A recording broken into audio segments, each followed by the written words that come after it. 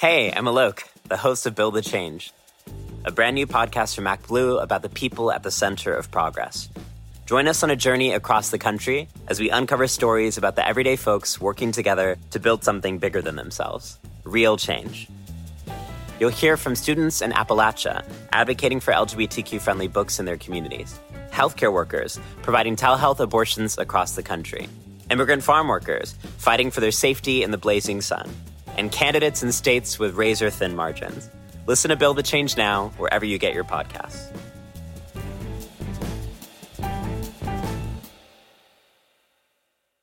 Burrow's furniture is built for the way you live. From ensuring easy assembly and disassembly to honoring highly requested new colors for their award-winning seating, they always have their customers in mind. Their modular seating is made out of durable materials to last and grow with you. And with Burrow, you always get fast, free shipping. Get up to 60% off during Burrow's Memorial Day sale at burrow.com/ACAST. That's burrow.com/ACAST. burrow.com/ACAST.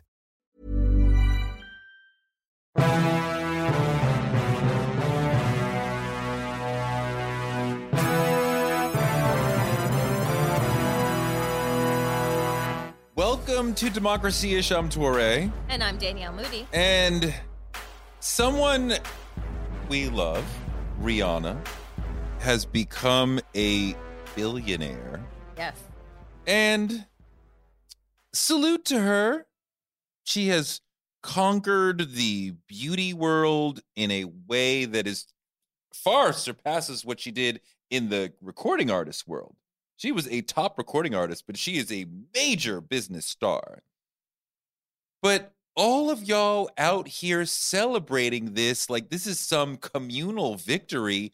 I do not understand you, and we are not the same, because all billionaires represent the failure of capitalism and millions of other people who must be poor so that the billionaire can sit on a gigantic stack of money. And we're going to go deep all through this on this show. Yeah, I think that in life, not just like people want a fairy tale. They love the fairy tale. They love the idea of Cinderella scrubbing the floors and then magically she turns into, ta-da, look at me, I'm a billionaire, right? Which would be the new Cinderella story in the 21st century. She goes on Shark Tank. Yeah, she sells Mark her Cuban slippers, backs her product. and now it's on QVC. So, like, I think that why people, particularly Black people, celebrate the billionaire status of a Rihanna, of a Kanye West, is because their backstories make us believe that at some point in time, we too can be this thing. Rihanna is an island girl, right? Who grew up around her family, deep island roots, like didn't come from much, had an extraordinary talent, and then, you know, was able to, through her learnings and her failings and mentorship and all of these things,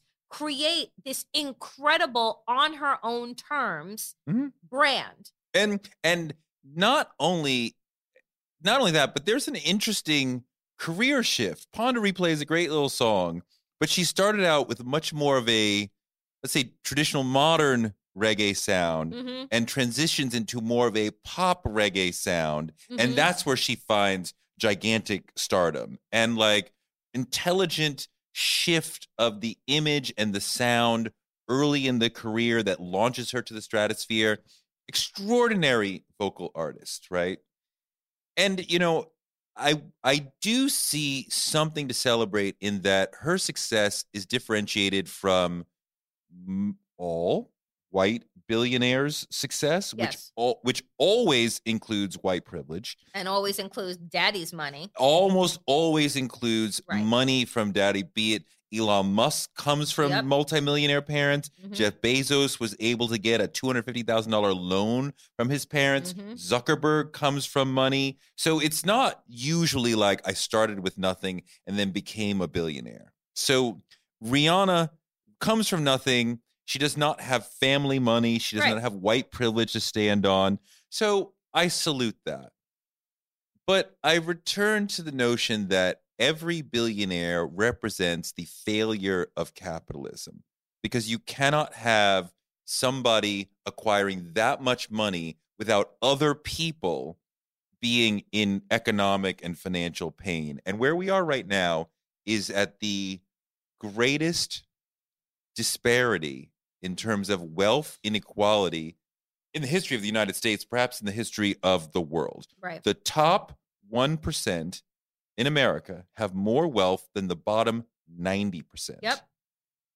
That is not economically sustainable. It is not politically sustainable, right? I mean, like, because you don't understand, here's the game.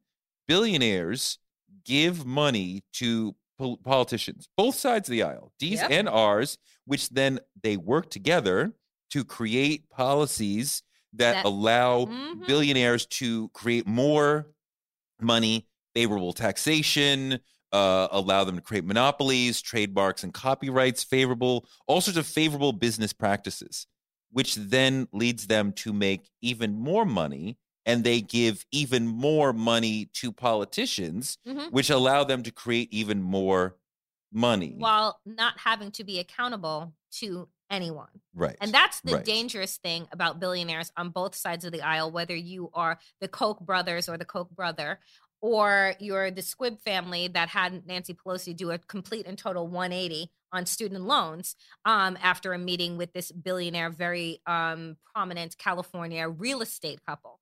And it's this idea that just in general, billionaires present both the dream and the nightmare that we in America, we cling to.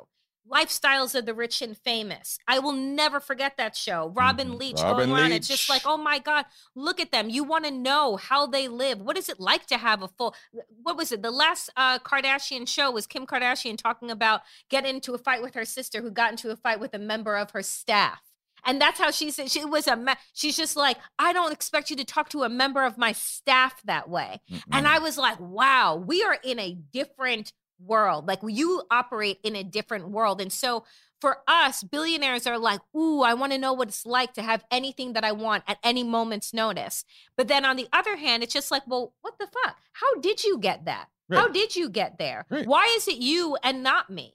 And if I were afforded the same opportunities, like, would I have been able to do that? So for Black billionaires, I think particularly what makes us so endeared to them is because they started out like us. They started out fairly normal, whether it was either low income, poor, or middle class like Kanye West. And then they, had this magic about them that turned into something. Well, let's not make the mistake of thinking that there is a strict meritocracy where the billionaires they're just smarter, they just worked harder, they just did it better than people who only made triple-digit millions, who did better than people who only made double-digit millions. Like, that is not the case. There's many situations where people or billionaires were able, through whatever different means, to create monopolies that in other situations would be illegal. There's insider trading that is quite often part of creating billionaire status. There's all sorts of gifts. I mean, like, if Amazon wants to come into a community, there's all sorts of gifts that are given to them. All of their tax breaks? Every Walmart represents $1 million. Every Walmart store represents $1 million coming out of the community, going into Walmart. A lot of the people who work at Walmart are working below minimum wage and need other jobs. Amazon quite often hires planning to fire you before you get to a certain level of benefits that they would have to pay you. So all these sorts of things are part of why a Jeff Bezos is able to make so much money, because he's not paying, the Walton family, who are something like 5 or 6 of the top 10 richest people in America. They're paying the people who work for them nothing. Right. And this is part of why they're able to make so much money, that they're not paying people. So again, the billionaires are that rich because they are depressing the wages of the poorest. And our politicians, who are supposed to be fighting on behalf of our needs, we can't get a $15 minimum wage across this country because why? oh, because we're going to hurt companies. Right. This is always the rhetoric. And honestly, it's not just Republicans that we hear it from. Right. It's we need to protect companies because we've turned companies into people. Right. And so we need to protect their interests. And what will happen if all people are able to make a living wage? Well, I don't know. Maybe your CEO will have one less house. Maybe your shareholder will take one less trip, but that means that everyone else could be a homeowner or put food on the table. Is Rihanna a revolutionary figure as a billionaire if she pays less in taxes proportionately than her assistant? No. You're not right. That Warren Buffett situation where he pays less in taxes than his secretary. And he's like, this is wrong. This should not exist. And if your wealth is tied up in stock, like a Bezos, like Rihanna probably is now, like a Buffett, you are probably paying less proportionately than your assistant, than your secretary. Right. How does this make sense? Because Donald Trump tells us I'm just smarter. Right? He's like, I'm just well, he's definitely not. But the whole but this is the other way in which we create deities of billionaires. Right. Because our assumption too is that you got to that place because you were smarter. Right. And so we don't necessarily want to fix the system because we all think that we're sitting on Willy Wonka's golden ticket at some point and we're going to be able to cash it in. So I don't want to change a system that I could potentially at some point in my life benefit from. And that's the logic because that's the way that they feed it to us. But where is the direct benefit to most Black people from LeBron, Jay-Z, Puffy, Dr. Dre, Rihanna, Oprah? I might have missed one. Robert, I forget. Yes, I know who you're talking about. Where is the direct benefit? I think there's like 10 Black billionaires or something like that, right, in America. Okay. Where, or maybe 8, right, where is the direct benefit to us? I don't see it. Now, look, I know LeBron has a great school in Akron. Salute to Oprah for her school in South Africa, which is changing lives. And I don't fault her for doing that in South Africa. She has a diasporic mindset. She wants to help people. The girls in South Africa need help too. But these things are virtual pennies or dollars to a billionaire. They could create disruptive generational change.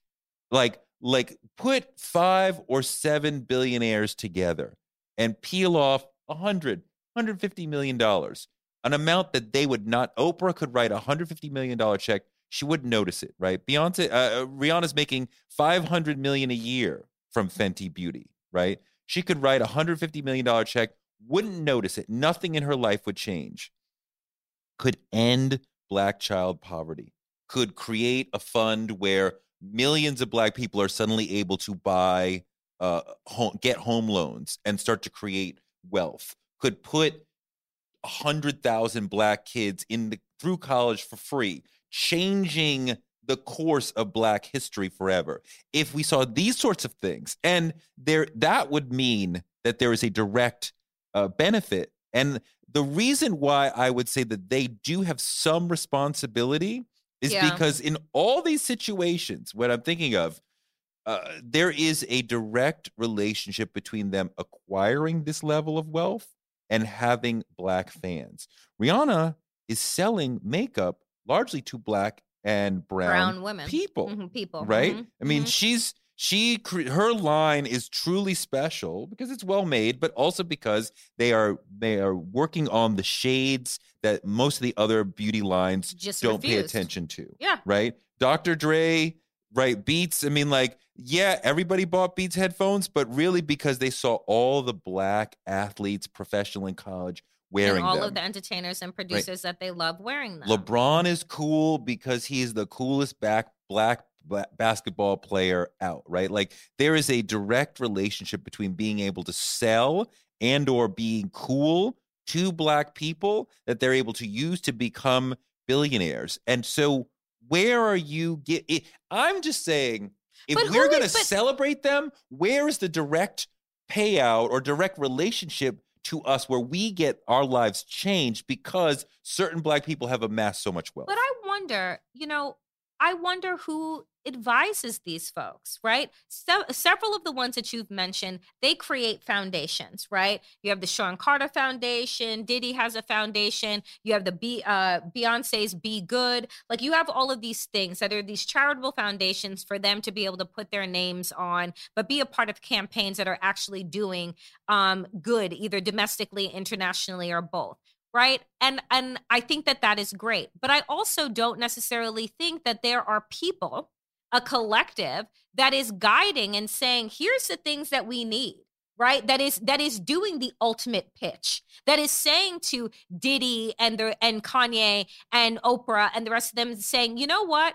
Do you know what would make like a significant difference, right? Is exactly what you're saying. We need you to be the Voltron for the Black community and come together and look at the 5 major things that are impeding our ability to build Black wealth. And I think that if you were to just look at that, if you were to just take one of the things that you said with regard to home ownership, right?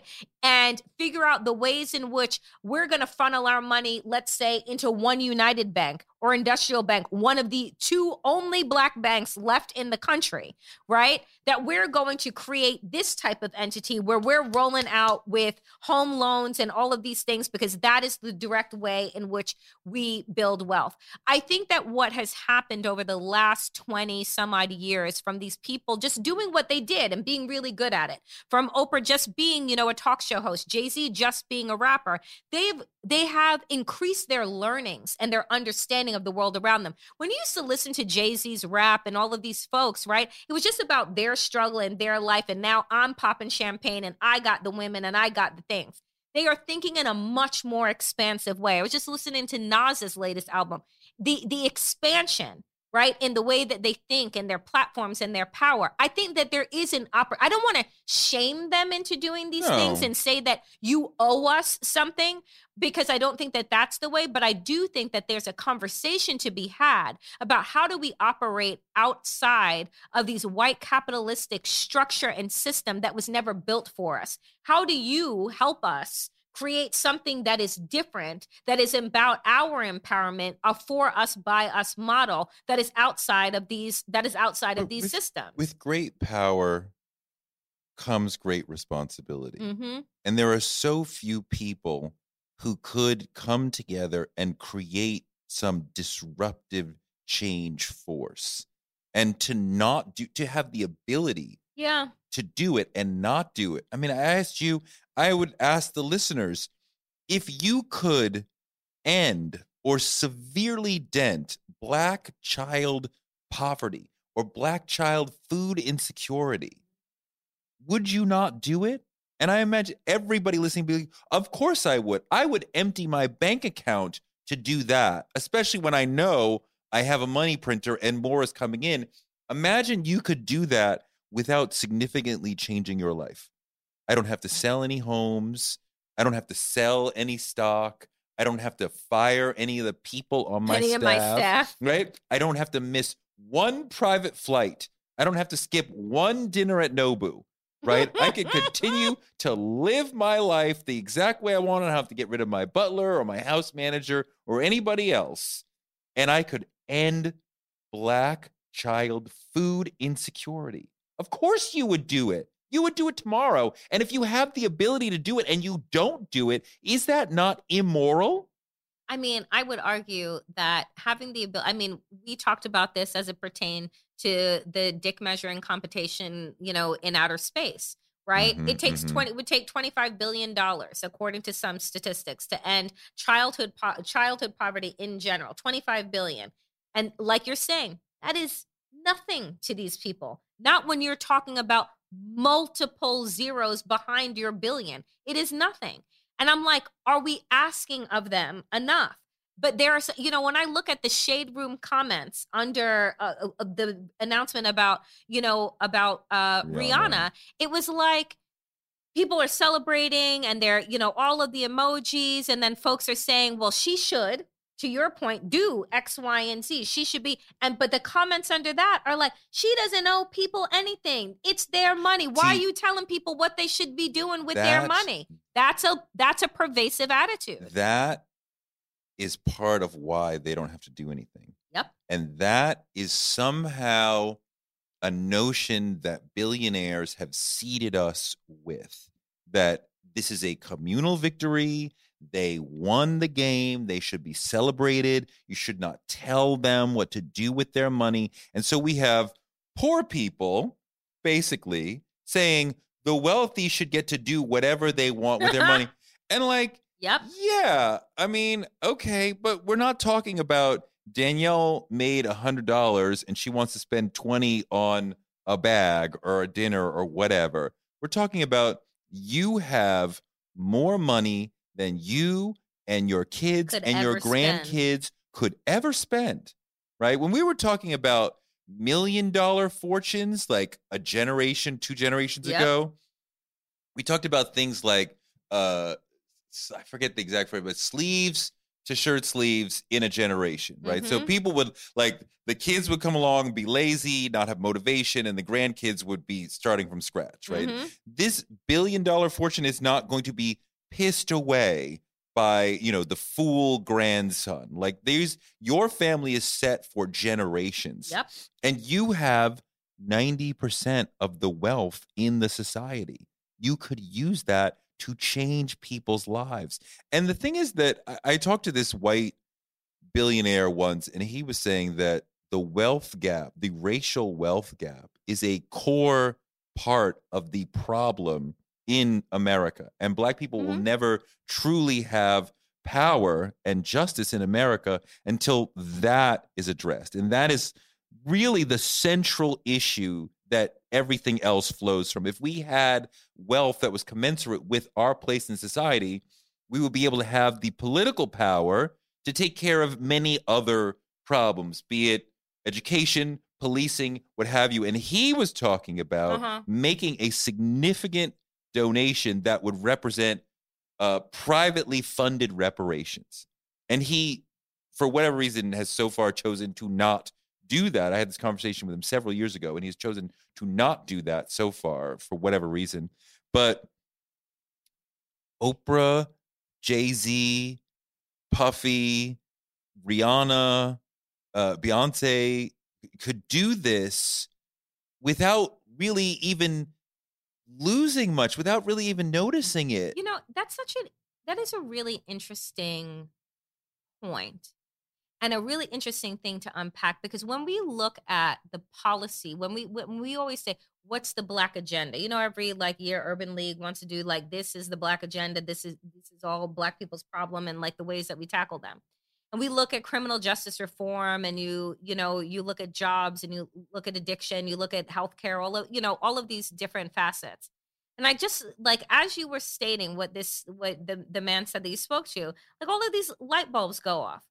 Everything, every single problem that you can look to in the Black community and most marginalized communities, it has to do with money, right? There wouldn't be such high crime if everybody had a job. Right. We wouldn't be talking about low income schools that are underfunded because they're in the wrong zip code. Right. If everybody was able to own the homes that they were living in, and then had the power to be able to, dictate what it is that politicians actually do, because now you see me. Because all of us, you see green, so then you can now see me. The trauma we feel because we live on top of each other in projects that were not meant to house human beings. And it's, I remember working back in the day for Mayor Bloomberg's Office of Federal Affairs. And this was when the Consumer Protection Agency was just starting in New York City. And it was one of the rollout programs too was, we need to put financial literacy needs to be a part of schooling, right? Why do we not, you were too busy when I was growing up, we're learning how to fucking sew and home ec. Right. And you're learning how to bake a motherfucking pie, but ain't nobody teaching you how to save your money, how to invest in stocks, how to do how to balance it at that time, balance a checkbook, do any of these things. Taxes, deductions. But do you know that there was pushback into teaching financial literacy? And now I understand why. Because you see, when you are able to be financially literate, when you are no longer like needing to suckle on the teat, right, of these capitalistic systems, when you're able to build on your own, then you don't need them. And so you need to create, even if it's an artifice, you need to create this need. You need to create this gap, right? And because if you were to give people the tools to do better, then they're actually going to do better. Then they're actually going to start holding you to account for the things that you are doing. People have to understand that the poor, and by that I mean the middle class and the down. working class, make money from time. When I am on the clock, I am making money. Yep. When I am not on the clock, I am not making money. The upper class make money from money. I own assets, homes, stocks, Bitcoin. These things rise in value, and I make money from that, right? So this is why they have tremendous amounts of leisure time, because I don't need to show up somewhere at 10 a.m. I own a company that generates profit, whether or not I am there, right? The caricature of the boss who breezes in at noon and then leaves at 2 to go play golf because he has a president or a manager who's doing the actual day-to-day nuts and bolts work of it all, but he's making money or she's making money from the profits of the company. That's the way that you actually start to make money. You have to own stock. You have to own assets like companies that are making money, right? You own stock in companies that you are parts of companies that you don't own. So Tim Cook and, Steve Jobs and Elon Musk are working for your money to help your money grow, etc. From The New Yorker staff writer Vincent Cunningham, a keenly observed novel of a young Black man searching for his place in the world amidst a moment of historic change. Great Expectations is about David's 18 months working for the senator's presidential campaign. Along the way, David meets a myriad of people who raise a set of questions. Questions of history, art, race, religion, and fatherhood that force David to look at his own life anew and come to terms with his identity as a young Black man and father in America. Inspired by the author's experiences working on Obama's 2008 presidential campaign, Cunningham uses a political campaign as his narrative backbone.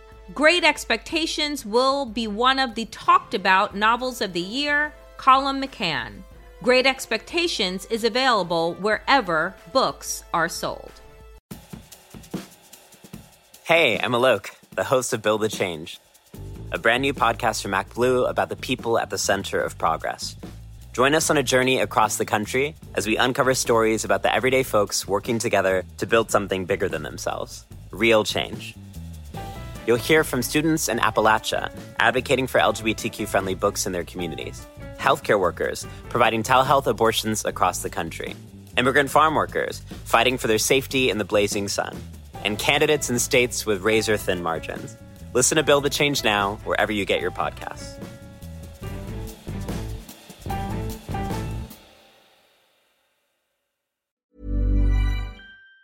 This show is part of the Pro-Democracy Podcast Coalition. The midterms are coming, and it's more important than ever that we protect and fix our elections. We all know that our government is broken. Politicians spend more time working for themselves, their big donors, and their political party instead of for us. We as Americans have had enough of the corruption, partisan bickering, and gridlock. Look, I get that all the nonsense makes you want to tune out, but I'm here to tell you there's reason for hope. Our political system is broken now, but we can fix it. That's why we've partnered with Represent Us, a nonpartisan grassroots organization that has helped notch more than 160 victories to improve our elections and give power back to the voters where it belongs. Right now until November, there are many, many ways you can get involved. Represent Us is working in cities and states to pass good government policies like ranked choice voting, and they're also recruiting folks to help staff the polls. Let's protect our elections now and for generations to come. Visit represent.us/pod to learn more. That's represent.us/pod. I saw this comedian last night who was talking about the exact same thing you're talking about. She knows, she said, I understand what A squared times B squared equals C squared is, but that has never, ever mattered in my entire life. Not one. But they never taught us how to balance a checkbook or the importance of owning stock or the value of paying your taxes.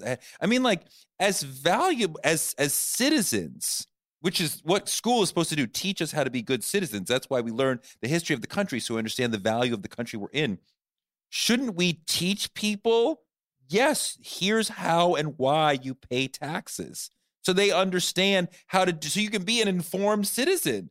I mean, the first few years that I was making money, I didn't pay taxes because I was like, well, maybe I can get out of this. And then they send me a big bill and I'd be like, what am I supposed to do with this? Yeah. I was a freelancer. I didn't understand. I'm supposed to pay quarterly taxes. They kept giving me these checks, right? The company I was working for. I didn't realize I'm supposed to pay quarterly taxes. Nobody, how did I get through school? And nobody explained that to me. How did I get through school and nobody ever explained, if you don't own stock, then the only money you ever make will be money that you make rather than allowing your money to make money for you. And here's the other thing too. Poor people think that savings accounts are how to grow your money. Right. That, Because you're taught, if you the teachings that society gives to you is that you are frivolous. Right. And so if I want this nice thing, right, then I shouldn't want that. I should put my money in savings. Like, you are taught that. Savings accounts are akin to saying, I'm going to walk to Philadelphia from New York. That is the slowest way. I mean, you'll get there eventually, but you're making a pittance, right? You have to own stock if you want your money to actually make money. You have to own pieces of other companies. And I mean, the other thing that I've learned, and this is just my personal study and failure and success within the stock market, mutual funds are a game. They will rob you because you have bought a block of companies. There's no way that this block of 10 companies will all go up in a way that will be meaningful to you, but they will never all crash to where you'll call the broker and be like, what the hell happened to my, now they sell stability. If they sell stability, but stability is not how you make money. You have to take some risk. But how do you tell people, how do you sell that idea to people who only know risk to a rate? That to me, that is the biggest issue. When you say you have to make and risk in order to build, you're absolutely right. But for people who literally are just trying to get stable, you have to calculate whether or not you have the ability to risk. Well, yes, absolutely. You have to buy individual.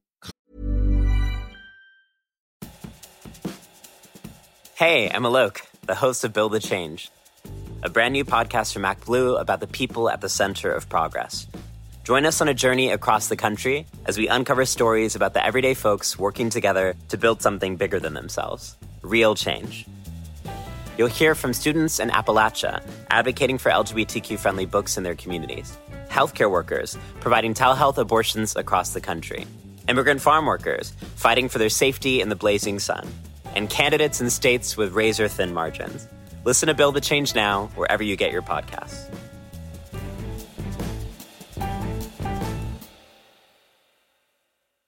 Hey, folks, I'm Mark Maron from the WTF Podcast, and this episode is brought to you by Kleenex Ultra Soft Tissues, your ally to help tackle your allergy symptoms this season. I love the change of seasons, but nobody loves pollen and all those other things floating in the air that make you sneeze during this nice weather. Kleenex Ultra Soft Tissues are hypoallergenic and allergist approved, so fight back against watery eyes and runny noses without worrying about irritating your skin. For this allergy season, grab Kleenex and face allergies head on.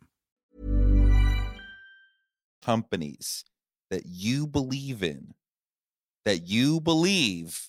and look, crib off of other people's homework. Look at what Kathy Wood does. Look at what Charlie Munger does. Look at what Warren Buffett does. Just follow what they do. right? I mean, that's what I do. I'm not some stock picking genius. Kathy Wood is a stock picking genius. I'll do what she does. Tesla is her number one acquisition. I buy a lot of Tesla, right? Square is her number two acquisition. I'm looking to buy more Square, right? Apple is Warren Buffett's number one. I buy a lot of Apple. It freaking works. It's not that complicated. But if you're not buying individual companies, then you're setting yourself up for failure. But I do understand what you're saying, that the folks who are making very little, The least. do not have enough money and enough wherewithal in a lot of cases, right? They're not taught about nobody they know has stock, right? I argue with people who think that the stock market is a game and they shouldn't be involved in it all. It's too risky. It's all a game. Like, what we need to do, right? And what I believe that these billionaires could do, to your point, is create a foundation of stability that then people can grow from and be able to calculate their risk in order to actually build wealth. But if you're not meeting, if people's basic needs are not met, then you're telling them to literally walk into 5-lane highway traffic and hope they don't get run over. I mean, can you imagine all these billionaires we're talking about creating a fund whereby Black people are collecting a universal basic income? Bitch. Privately funded. That's a good one. So you don't have to be afraid of where your next check is coming from, because you know you're going to get something from the Rihanna and Jay-Z and Oprah fund. And now I can think about, how do I get ahead on my mortgage? How do I want to invest in Apple. I want to try to start a business. A universal Black basic income. Come on now. I think we should pitch this. Now, and by we, I'm just going in to sell your point. Now we are getting a benefit from it. This is where the billionaires are like economic Harriet Tubman, leading us to liberation. Because, you know, in all of the things that we're saying, what I recognize, like, I've always believed wholeheartedly in the public education system. It's why I became a teacher. It's why I wanted to do education policy, because I'm like, if we can just teach young people, right, about like global citizenship, about financial literacy, about all these things, that's how we create a better world. And then I got older and I'm reading and I'm listening and understanding, you know, what Audre Lorde said about like the master's tools not going to dismantle the master's house. They ain't going to teach you shit that they don't want to come back and bite them. True. So why are you relying on the very class of people that are keeping you oppressed for their benefit to teach you how to get free? They are never going to do that. I love Audre Lorde. Her memoir is an amazing, amazing book. You know, public schooling is the only area that I can think of where taxation becomes hyper-local. When I pay taxes to New York City, I am funding roads that I will never drive on, and parks that I will never get to, and police officers who will never get to beat me up. No, you didn't. But when it comes to taxes, the taxes are hyper-local. So I am funding the school down the street. Yes. But in a world of redlining and segregation, then that means that we are funding poorer schools because of the nature of the people who are in our community versus, you know, in New York, the Upper East Side and the Upper West Side are higher income areas, right? So those schools, you know, even Park Slope is a higher income area. So why is that? What if we had taxation for public schooling that was spread out in the same way that all the tax dollars of every other sort are, then we would have much more equitable schooling and better schooling for everyone, no matter what ground. Now, one thing that I learned when my children first started going to school was to not argue with people about public versus private school, because it never goes well. And people who believe in public school do not want to hear about private school. And the people who only know private school do not want to pay taxes to send your fucking kids. Well, we have to pay taxes, but we don't want to hear about public school. And like, my parents who came from nothing, my dad grew up in the projects in Harlem and Brooklyn, decided early on, we're going to spend as much as we possibly can for school, and sent my sister and I to this great private school. And it has made a gigantic difference in my life. Private school, the high school, was much harder than college, much harder and much more formative than college. And when you talk about the master's not going to give you the tools to dismantle his house, I absolutely see that, where public school was not training people to become the leaders, and it was training you to become a cog in the machine. And the private school is absolutely teaching you both in what the education you were getting and the spiritual education. I don't mean what we're learning in terms of religion, but the sense that we are training you to be the leaders of tomorrow. We are expecting great things from you. That was inculcated in us from an early age. And yeah, like that is a big part of that education. I'm a product of public schools, and what I remember and what my mother has always said is that when she came to the United States, and she has my sister and I, and she needed to move to an area. This is how we ended up, out east on Long Island. I needed to move to the best school district I could afford to live in. Right? And so when we set up our society in that way, where you have to figure out, well, where can I afford? What can I afford to do? And I remember, because I had friends that were getting ready. They had gone through elementary school and public school, but as they were hitting middle school, their parents were pulling them out and sending them to private school. And I said to my mother, I'm like, well, just because I wanted to hang out with my friends, I was just like, can I go to private school? And she was just like, well, we will have to talk about that because it's expensive, right? And my mother is a registered nurse, and she was a single mother after my parents' divorce. And so it's just the idea that you have to be nimble and mobile in order to be able to provide your kid with the best that you can do at that time. Yeah. And so we keep saying, like, folks need to learn and need to do this and need to do that. And it's just like, but we purposefully don't give them the tools to do it. We purposefully keep you. So if you're born in poverty, it is more likely that cycle will continue because that's the structure that you are in. And we don't call it a caste system in the United States, but it absolutely, there absolutely is one. There is absolutely a caste system in the United States now. There was a study a few years ago that showed now in the United States, the likelihood that you will end up in the class that your father was born into is extremely high. Which was not the way. No, that's actually, is that working back? Was that working backwards? Because aren't you supposed to be, the whole goal is to be better off than your parents were? Right. And now you're living in your parents' basement because you can't afford to buy their home, let alone a home. Right. I mean, look, the one thing that I want to say to folks listening, I understand that many people cannot afford private school. There are many private schools that will bend over backwards in terms of financial aid to try to help, talented Black students be able to afford their schools. So look into that. And please, for the love of God, don't tell me that you don't want to send your kids to private school because they will end up to be snooty or something, right? That is something that we as a parents, as community, can breed out of them, right? Like that. It's not like, if they go to Spence or whatever, they're going to become snooty and an elitist. And just because the other kids are, you're not. My mother told me before the first day that I went to private school, first grade, that you have to be twice as good as those white kids. So it wasn't like you can be elitist. But also, you have more work to do than they do. And also, because I know many people that had the money and decided that they weren't going to send their kids to private school.